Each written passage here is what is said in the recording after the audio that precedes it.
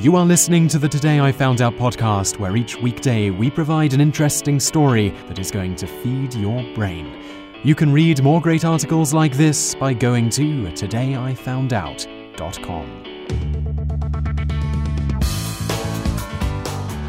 Hello and welcome to episode number 376 of the Daily Knowledge podcast from todayifoundout.com. In the episode today, you're going to learn about the time that Michelle Pfeiffer accidentally joined a cult. There aren't any bonus facts in today's episode, so let's just get right on with the show. When actress Michelle Pfeiffer was just starting out in Hollywood, long before her hit movies Batman Returns and Hairspray hit theaters, she admits to being roped into the cult of breatharianism. Breatharians believe that humans can survive without food or water. They get all the nutrients they need from air and sunlight. In 1978, Pfeiffer participated in the Miss Orange County beauty pageant. She won and went on to participate in Miss California, where she came in 6th place. During that time, she was able to sign on and win an acting agent and started auditioning for films and TV shows. Obviously, she would later become quite successful, but as with many acting careers, she was off to a slow start. It's possible that breatharianism was pitched to her as a diet that could make her look good and perform her best for those auditions. Whatever prompted her, she fell into line with a couple who acted as personal trainers and encouraged her to get on this diet.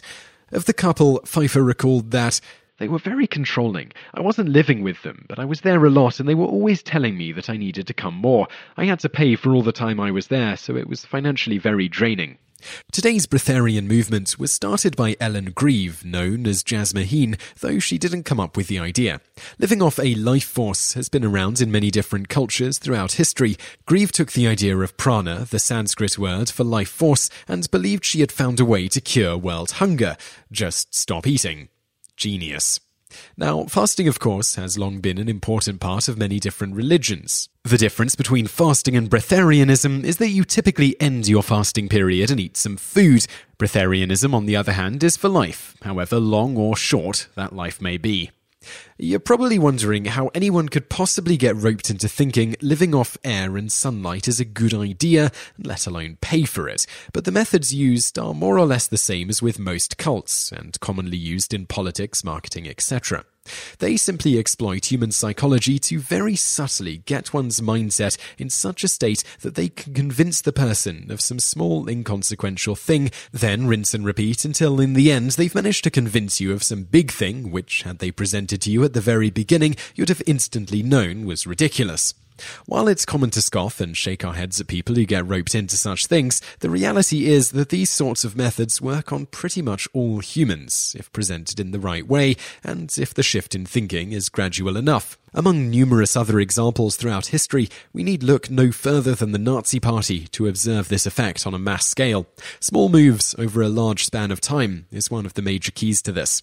And indeed, this is how they do it with breatharianism. Progressing to real breatharianism is a slow, step-by-step process, so for new members it probably doesn't seem so crazy at first, particularly if you're ignorant of the end goal to start with.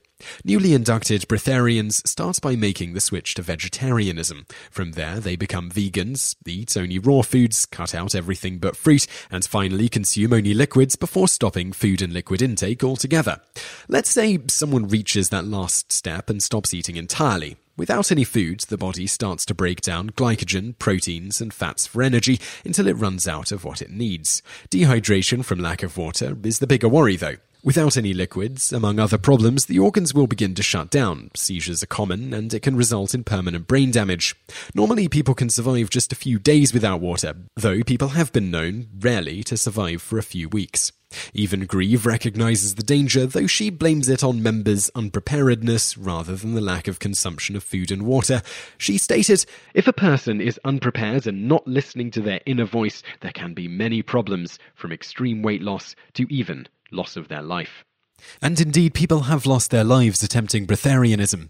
Verity Lynn, a 49-year-old, was found dead in Scotland following her breatharian conversion. Timo Deegan slipped into a coma after converting to breatharianism and died shortly after being revived with IV drips. And Lanny Morris, mother of 9, was in the care of a breatharian couple when she developed pneumonia and had a stroke before passing.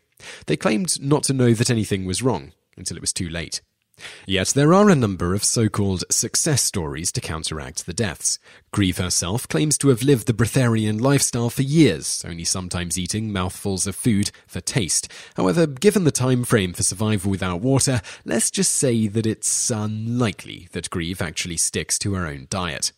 She once went on Australia's 60 Minutes and did a fasting test to prove that she could live off light and air. At the end of 48 hours, her blood pressure rose and she ignored signs of severe dehydration. She blamed the symptoms on polluted air, so the show moved her away from the city. After that, a supervising doctor said Grieve experienced dilated pupils, slowed speech and weight loss. The program cut off the test before Grieve required hospitalization, but she said they only did it because they feared she would be successful. Another so-called success story is Wiley Brooks, who claims to have been a breatharian for over 30 years. He even founded the Breatharian Institute of America. If you're interested in joining, it will cost you just $10 million. Weirdly, Brooks is all for McDonald's hamburgers and Diet Coke, which of course is made from sun and air, right? Brooks has a long explanation as to why this is good, starting with, "One of the most exciting things about coming to Earth, after descending from our natural plane, was eating 3D food. Food was not eaten for nutrition, but for the exquisite taste and sensations you would get. The 5D qualities in the Diet Coke act as a type of binding agent, which binds all other sugars and toxins, after effects, in the meal being digested at that time, to the beef in the burger. The beef acts as a catalyst that draws these toxins to the digestive tract and disgorges them out of the body as waste." Don't even get him started on chicken burgers, though. Apparently beef is the way to go because the cow consciousness is a group of fully conscious, very high-dimensional beings who don't experience death the way you think about it. They know there is no such thing as death, only transition from one reality to another, and there are many realities to visit, so stop worrying about them. You are the ones in hot soup.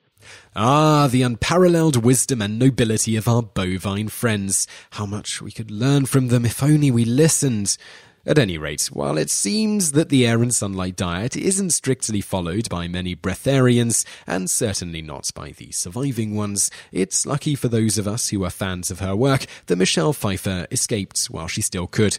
She says that the moment of revelation came after she met her first husband, Peter Horton, at an acting class. Horton was working on a film about the Moonies, the followers of the Reverend Moon Sung Myung's cult-like Unification Church. He brought her along to interview ex-cult followers to do some research. Pfeiffer said, "We were talking with an ex-Moonie, and he was describing the psychological manipulation, and it just clicked. I was in a cult." Obviously, acceptance was the first stage to getting out, and Pfeiffer was able to quit the cult. She does still eat a vegan diet, which she started while with the breatharians, but she says that's about health rather than clinging on to the vestiges of the cult. You just listened to an episode of the Today I Found Out Daily podcast. Tune in every weekday for another great episode, or find more articles at todayifoundout.com.